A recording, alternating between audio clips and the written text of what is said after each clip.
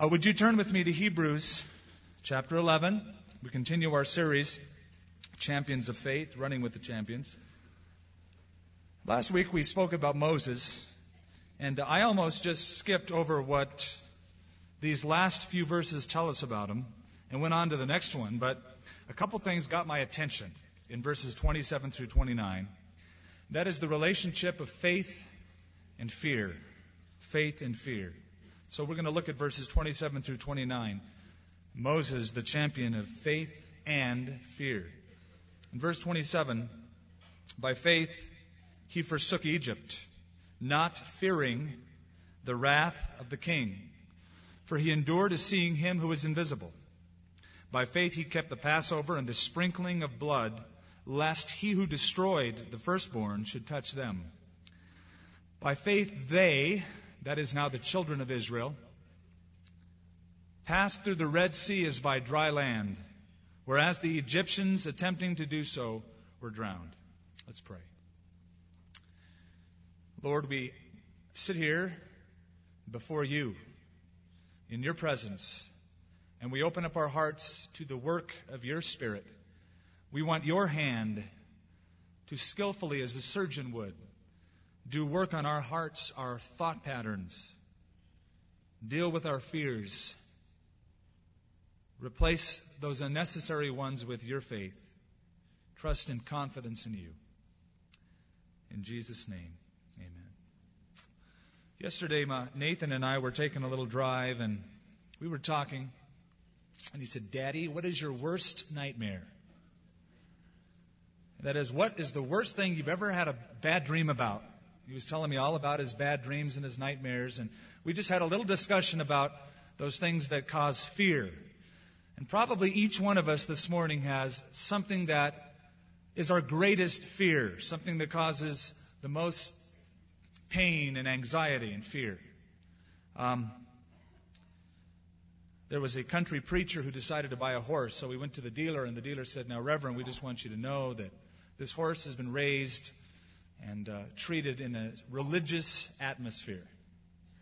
And this horse does not respond to your typical commands. It doesn't respond to giddy up, and doesn't respond to whoa when you want it to slow down. Because it's been raised in a religious atmosphere, it will respond to spiritual commands. If you want this horse to get up and go, you say, 'Praise the Lord.' That horse will gallop. You want the horse to slow down or stop, you say, 'Amen.'" Preacher said, "That's easy." So he got on the horse, saddled up, said, "Praise the Lord." Off the horse went toward his house. He was real excited till a rabbit crossed the road, spooked the horse. The horse veered off in the wrong direction, started going to the open pasture toward a 200-foot cliff. This pastor panicked. And in his panic, he reverted to his old methods. He said, "Whoa, whoa, whoa." But the horse didn't respond. Finally, he figured out, "Oh, yes." And he said, "Amen." And the horse came to a screeching halt just at that precipice overlooking that 200-foot drop. And sweating, the pastor said, "Praise the Lord."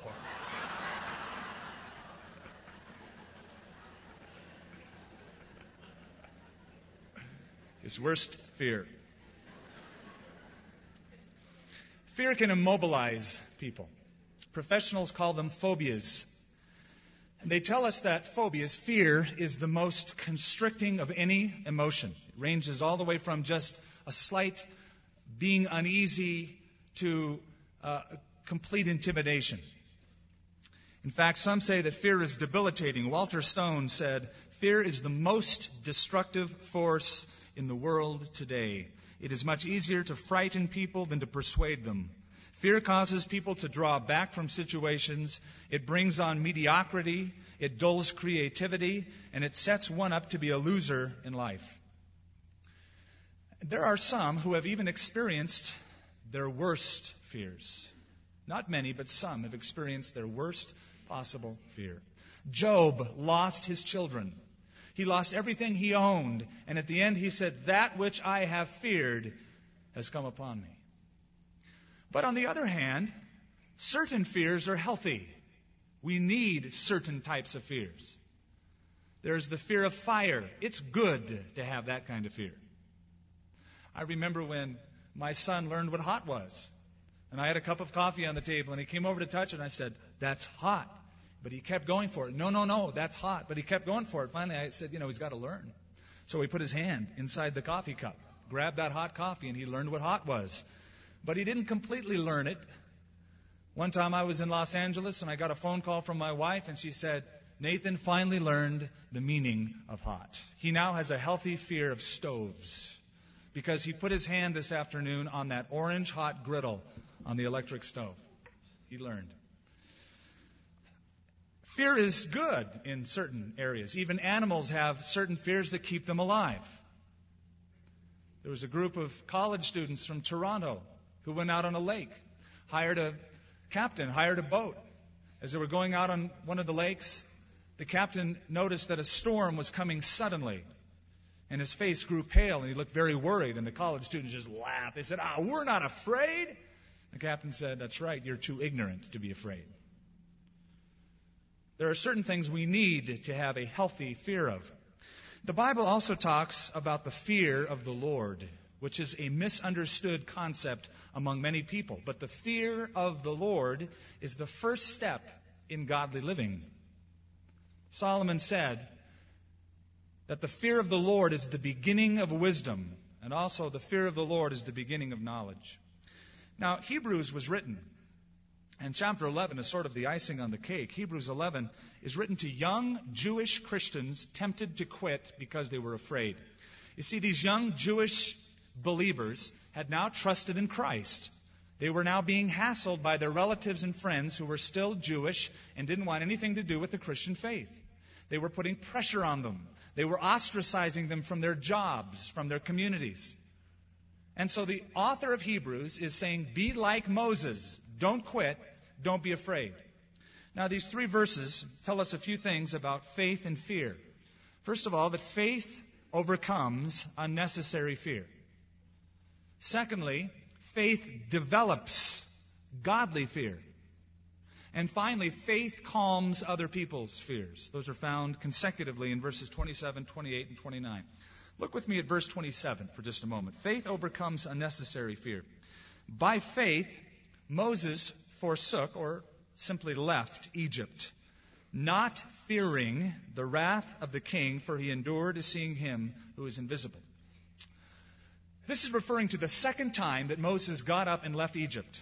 When he finally left Egypt, he was not afraid, though the king threatened to kill him.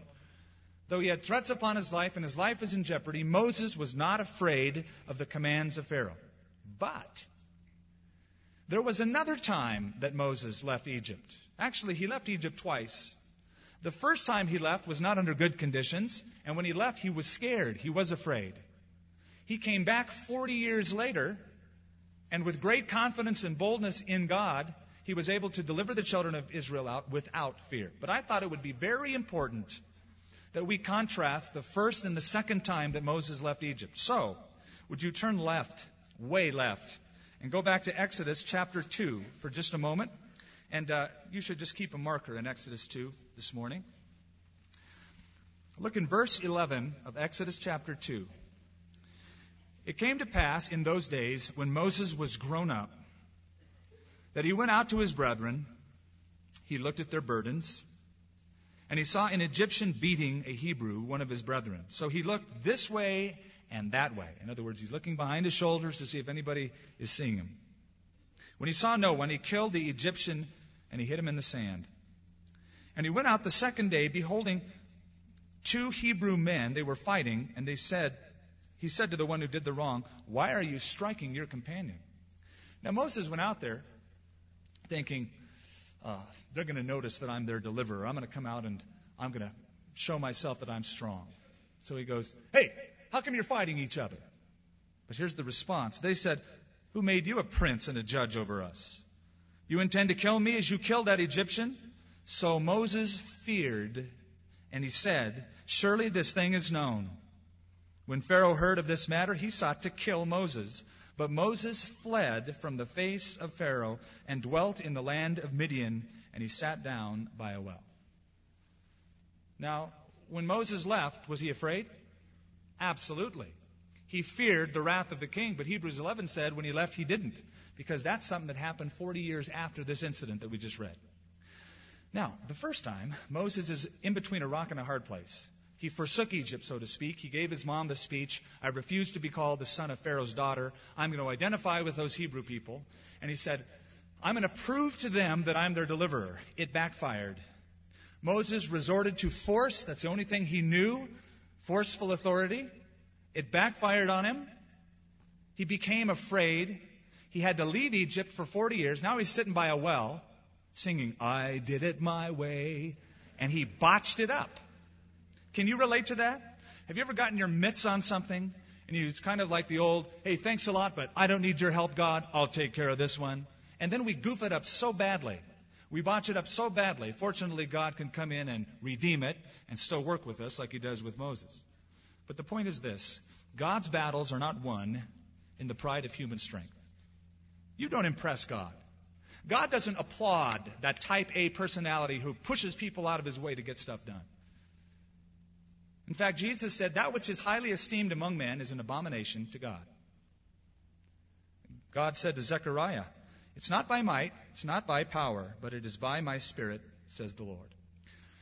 What Moses needed to learn is that to deliver the children of Israel out of Egypt to Canaan required a lot more power and strength than Moses himself could muster up.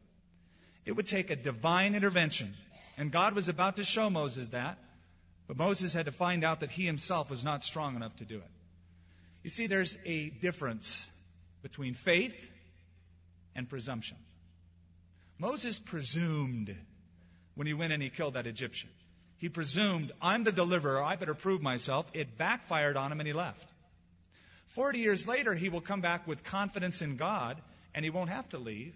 He won't have to look this way or that way to see if anybody's looking. He won't care. He'll be out there to please the Lord. In fact, listen to Moses' testimony 40 years after this incident. I'm going to read a section after the children of Israel passed through the Red Sea. You don't have to turn to it. Just listen to Moses' song. He says, the Lord is a man of war. The Lord is his name.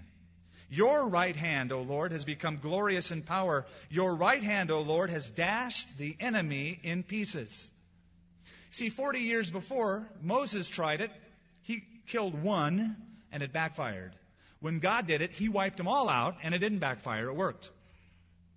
And now Moses declares, you, Lord, are the man of war. It's your right hand that has given this victory. What Moses did is often what we try to do. In fact, let me go a step further. The modern church tries to do what Moses tried to do the first time. It is not verbalized, but it comes across in many sections of God's church today. This idea of, hey, Holy Spirit, thanks a lot for the first 2,000 years, but we got it wired now. We've got it organized. Thank you, really. We don't need you anymore. There are other people farther in much greater need than we are. A.W. Tozer in the 1950s said, if the Holy Spirit left the church today, 95% of its activities would carry on as usual. Now, what does God do? Well, fortunately, God loves Moses. Doesn't put him on the shelf, but he takes him to school. 40 years of school. Until he gets a BSD degree. That's right, backside of the desert diploma. One of the best schools you can get. He takes him to the desert. He humbles him. He breaks him. He weakens him. He empties him of all of his pride and all of his presumption. And when Moses is at his weakest point possible, God says, now you are ready to be used. And he calls him. Hudson Taylor, a name that some of you have heard, one of the greatest missionaries to China, returned to England. And after having years of a disease that wore his body down, he became very weak. He spoke to a London missionary society and he said, God has chosen me because I was weak enough. God does not do his great works by large committees, but he trains someone to be quiet enough and little enough, and then he uses them. So the first time when Moses left, he was afraid. He split. He was afraid of the wrath of the king. 40 years later is what our verse speaks about. When Moses comes back to Egypt at the command of God, 40 years later, there is a new Pharaoh on the block. He's very different from the first. He hates Moses with a passion. And every time Moses stands before him, the Pharaoh hardens his heart a step further. Moses stands before him and says, as Charlton Heston said in the movie, "Let my people go." Pharaoh hardened his heart. Till finally there was a last confrontation. Moses stands before the Pharaoh, gives his demand of God, and this is what the Pharaoh says: "Get away from me. Take heed to yourself and see my face no more. For in the day that you see my face, you shall surely die." Now Moses' life is really in jeopardy. There's not a day that goes by that his life is not at the brink of death, and he knows it. Pharaoh had absolute authority in Egypt. He was like a god. He didn't need a reason to kill people. Pharaoh could have a bad hair day and kill people and get away with it. And Moses knew that his life was in jeopardy. But this time, instead of leaving and fleeing because he's scared, he stands up. In fact, Moses looked at him in the face. He said, "Fine, you will not see my face anymore." And with great boldness, he forsook Egypt, not fearing the wrath of the king. Folks, fear is one of Satan's greatest and most effective weapons. You might not face what Moses faced, but what about the fear of being different? What about that fear that comes and creeps in and you say, "Gosh, I don't know if I want to share my faith in Jesus Christ in this setting. It's going to be so different. These guys aren't believers. I'm going to stick out like a sore thumb." Or the fear of losing our reputation, or the fear of being criticized. And we could go down the list. There are lots of them. When those fears come, we are then tempted to bow to men rather than stand before God, right? Solomon said, "The fear of man brings a snare." The fear of man brings a snare. Proverbs 25. Now, Abraham found that out. Abraham, years before, was too scared to trust God. He went down to Egypt. He lied about Sarah, his wife. He said, "Sarah, just tell everybody you're my sister. I don't want to lose my head." That fear of what other people would think caused a snare and caused him to lose his testimony. Saul, the first king of Israel, found out that the fear of man brings a snare. When he came back from one of the battles, he had disobeyed God completely. Samuel pointed his prophetic finger at him and said, "Why did you disobey God?" And this is what Saul said: "I have sinned. I was afraid of the people, and so I gave in to them." Pilate found out the same truth. Jesus Christ stood before Pilate, and Pontius Pilate knew that this man was innocent, that he should be let go. But because of the pressure that was put upon him by the chief priests and the people, it says in the Gospel of Luke, chapter 23, the voices of the chief priests and the voices of the people prevailed, and he gave in to their wish. He was too afraid. The fear of man brings a snare. A person without confidence in God does exactly what Moses did the first time. He looks this way and that way. He's afraid of what other people think, what other people will say if they see him. A person who has confidence in God doesn't look this way and that way. He looks that way. He's only cared what God thinks about him. He didn't care of the praises of men or of the criticisms of men as much as, what does God think? The first time he was scared. The second time he had confidence in God. Listen to David. In one of his most famous Psalms, Psalm 27, David said, "The Lord is my light and my salvation. Whom shall I fear? The Lord is the strength of my life. Of whom shall I be afraid?" Literally translated, of whom shall I be intimidated?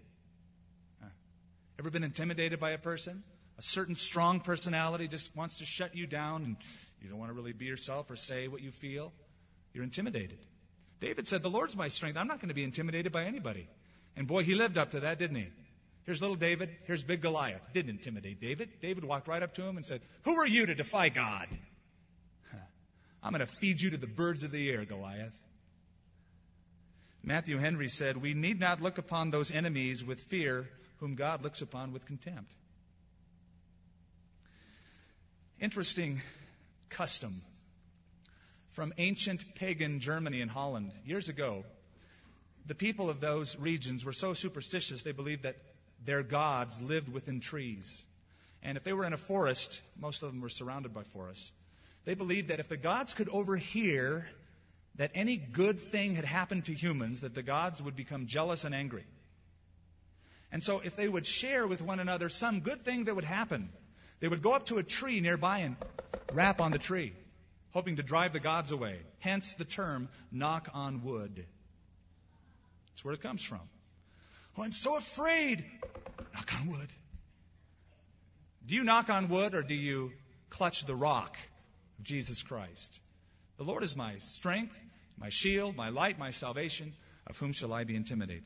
So first principle we find here is that faith overcomes unnecessary fear. Now look at the next verse in Hebrews 11, verse 28. We see that faith develops godly fear.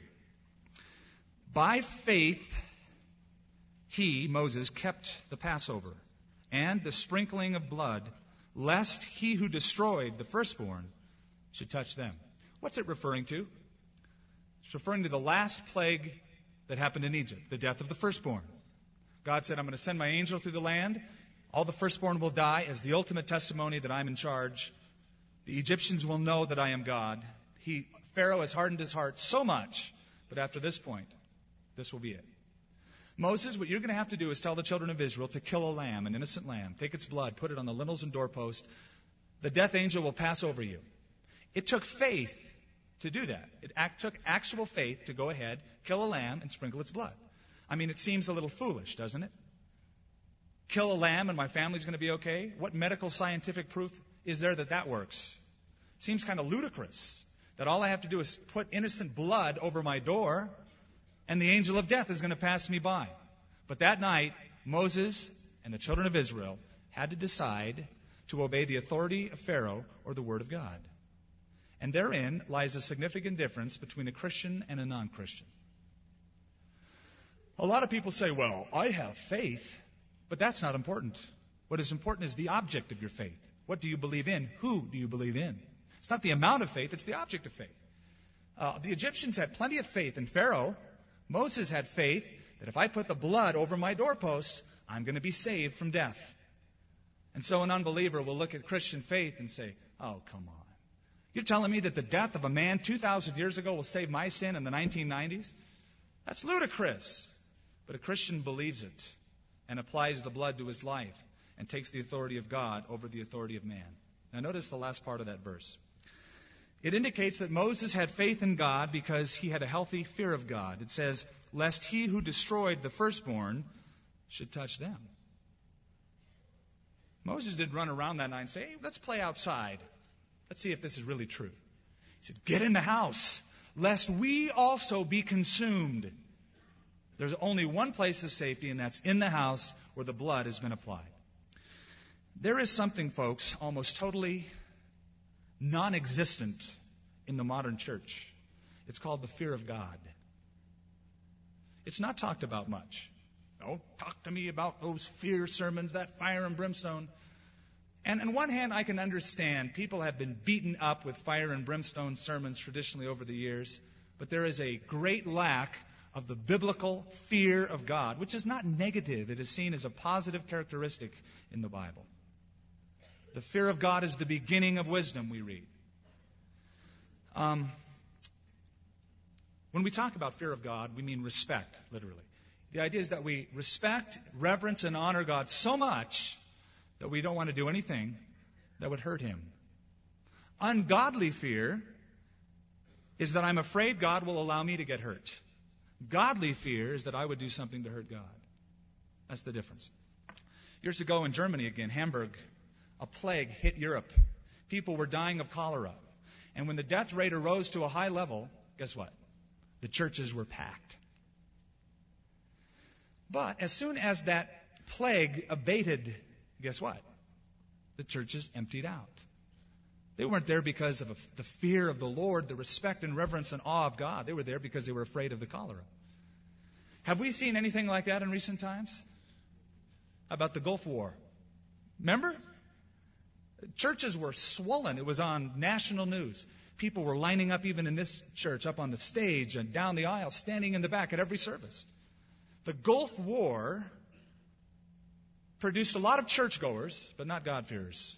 As soon as the war was over, it's like, whoo, I can get back out and have fun again. It wasn't sincere. To Ezekiel, God spoke of the children of Israel with that same mentality at one point. He said, so they come to you as people do, and they sit before you as my people, and they hear your words, but they don't do them. For with their mouth they show much love, but their hearts pursue their own gain. Now, as much as the fear of man brings a snare, We need to develop godly fear. Healthy, godly, biblical fear of God. In fact, the one characteristics that unsaved people are said to have is the fear of God.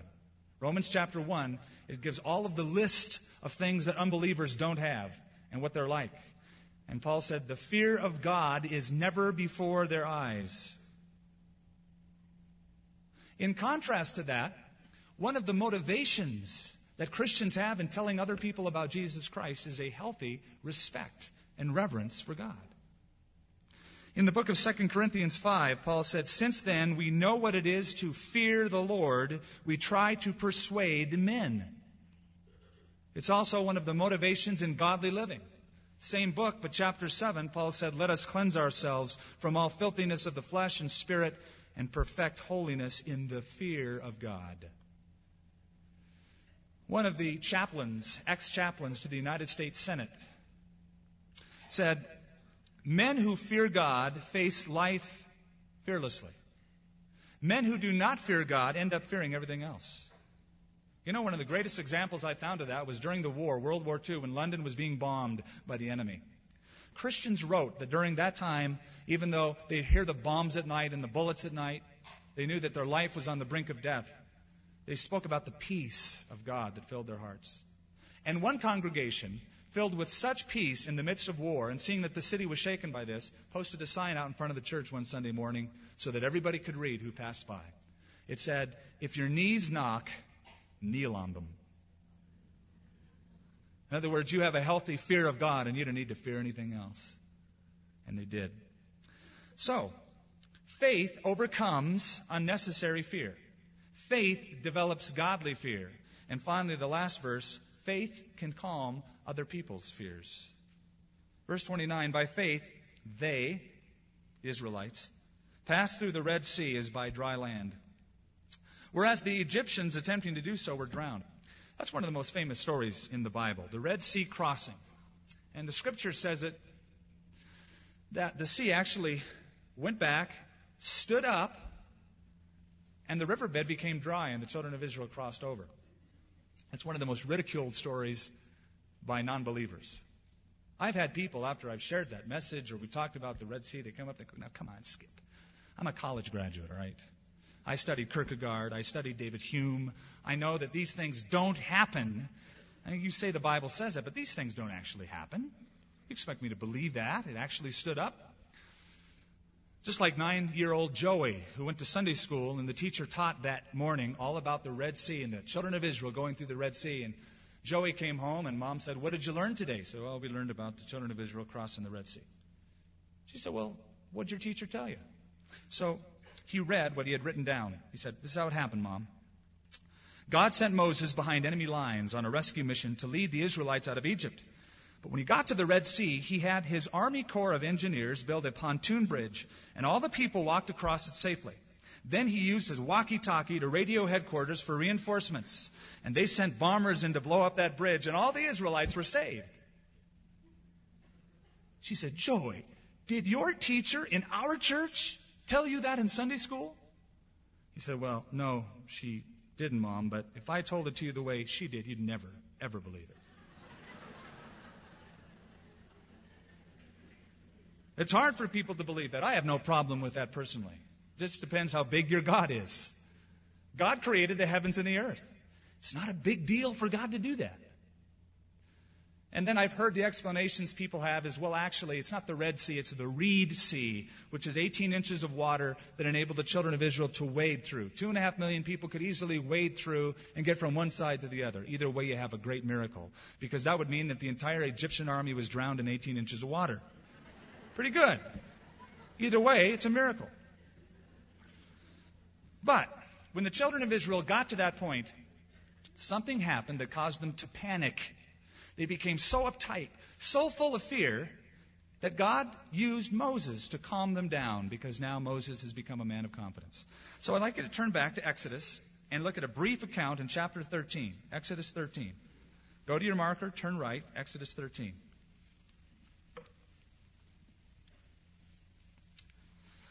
Now, as you read this account, there's a premise I'd like you to pick up on. Unbelief is contagious.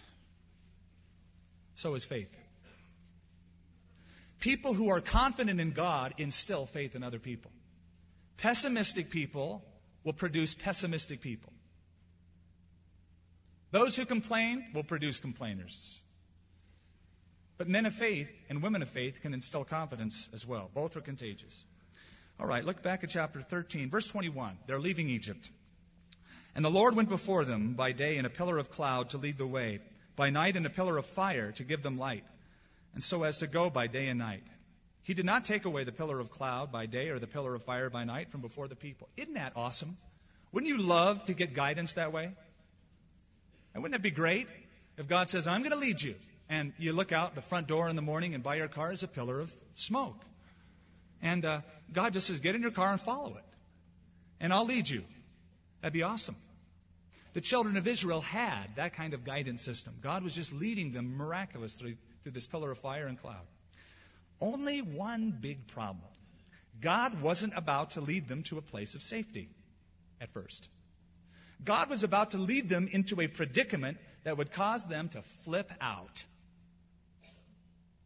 This is what happened. As they were leaving Egypt, let me back up. If you were in Egypt and wanted to get to Israel, the quickest route is to go north, up by the modern-day Suez Canal, take the coast up, and you'd be in the land. God says, go south, into the desert, and then turn west toward the Red Sea. As they did, if you could be there to see what it looked like, in front of you would be the Red Sea. You couldn't pass through it. On one side of you would be a mountain range and a desert. On the other side, another mountain range and a desert. You would be in a cul-de-sac geographically. You would be most vulnerable militarily. The only way out is the way you came in, which made matters worse because the Egyptians are right behind them and box them in. You know what? God will often do that. God does not owe it to us to always lead us to a place where we go, oh, good, whew, that's better. That's the Lord. I feel so much better. It's so safe and happy. No, sometimes God will put you in impossible situations to show you that He has resources you know nothing of. And He does that to the children of Israel. He did it with Paul the Apostle. Paul the Apostle was going to Jerusalem, and he said to the Ephesians, the Holy Spirit is testifying to me in every single city I go that imprisonment and chains await me in Jerusalem. God's been telling me that. God's leading me to Jerusalem. But everywhere I go, He says, this is what I'm leading you into, Paul, imprisonment and chains. What did Paul say? He said, none of these things move me. Neither do I count my life dear to myself that I might finish my course with joy. All right. The Egyptians pursue. They look behind. The children of Israel look behind. The dust of the army of the Egyptians is behind them. Verse 9 of chapter 14.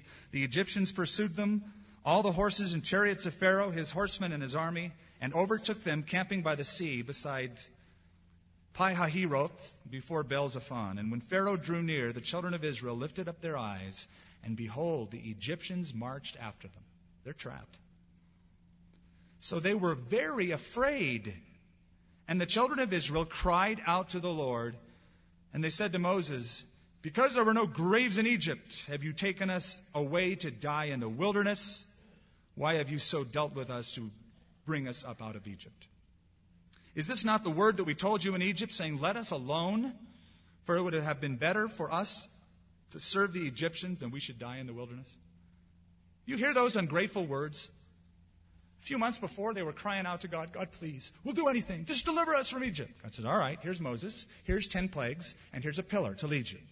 But the first time they get into a jam, they start complaining, murmuring, and becoming filled with fear. Now, before you castigate them, do we do that? When something happens that is beyond our control, we're experiencing a move of God in our life, and then from out of nowhere, boom, something happens. And it's out of our control. And we go, God, you call this abundant life? Are we having fun yet, God? I don't like this. Why did you lead me here? And our reaction is much like the children of Israel. In those situations, we need people who can inspire confidence in God, don't we? One of the worst things we can do is to leave the place of fellowship, to retreat all by ourselves, and let those trials swallow us up. We need to find people who trust God and instill confidence in us. Let's see what God does through Moses. Look at verse 13. Moses said to the people, don't be afraid. Stand still. and see the salvation of the Lord, which he will accomplish for you today. For the Egyptians whom you see today, you shall see again no more forever. The Lord will fight for you, and you shall hold your peace. Now, when Moses said that, how do you think they took it at first?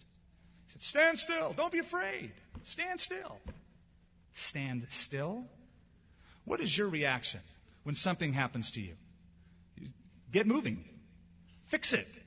I got to be busy. I got to figure out a solution to this. But what could the children of Israel do? Where are they going to go? They're going to go forward? Unless God parts the waters, they won't. They're going to go over those mountain ranges with all of those Egyptians? No. What can you do? Stand still. See the salvation of the Lord. The Lord will fight for you today. How did Moses have such faith? Well, number one, hindsight. He looked back and he saw that God led us, gave us a pillar, performed 10 plagues, miraculously delivered us. He's not going to bring us out here to die. He's got to do something. Besides that, I'm not going to go around killing Egyptians. I tried that once. I'm going to stand still. Not only hindsight, but insight. Insight. In the first few verses of chapter 14, God tells Moses what he's going to do. Moses, this is what I'm doing. I'm leading the children of Israel to this place, but I'm going to prove to the Egyptians and to Israel once for all that I am big. I'm powerful. So Moses had inside information because he was living close in fellowship with God. There's a secret there. If you live close to God, you'll have faith. If you live far from God, you'll fear. He had insight and he had hindsight. He said, stand still. Watch what God's about to do. Now, there's an interesting relationship of faith and fear. Faith overcomes unnecessary fear. It develops godly fear. It overcomes other people's fears. It calms them. What is your eye on this morning, folks? Is your eye on the wrath of that king, that person in your life? You're just so afraid of what's going to happen. Is your eye on the army of the Egyptians? Or is your eye on the Lord? You know that the devastation, the potential devastation that the children of Israel saw, they saw the Egyptians coming, they saw the Red Sea, they saw the mountains, and they said, we're toast. They saw more the potential devastation than the potential of God to overcome it.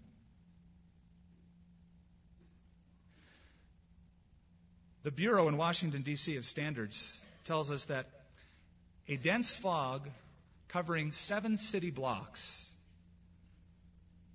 that is 100 feet thick is only comprised of 1 glass of water, dispersed into 600 billion tiny particles. And when thus dispersed, take your vision of everything else in front of you away.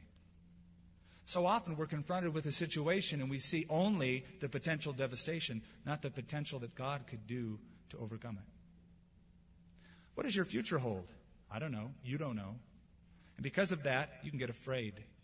You've got kids. You see what's happening around you. You become afraid for your kids' sake. You hear of terrorism. Fear grips your heart. But as Corrie ten Boom said, never be afraid to trust a known God with an unknown future. You don't know what your future holds, but God does. He holds your future, and you can trust Him. And clinging to Him will overcome unnecessary fear. It will develop godly fear, and it will help calm other people's fears. And so, Heavenly Father, we must turn now to You, to trust an unknown future to a known God. And for those of us who know You, we make a fresh commitment to trust You, to live close to You, that our faith might be built up, that we might say with David, the Lord is my light and my salvation. Of whom shall I be afraid? God's on my side. And finally, Father, we pray for those who can't trust an unknown future to a known God because they don't know You yet. Everything is dark around them. I pray that today would be a day of commitment. In Jesus' name, amen.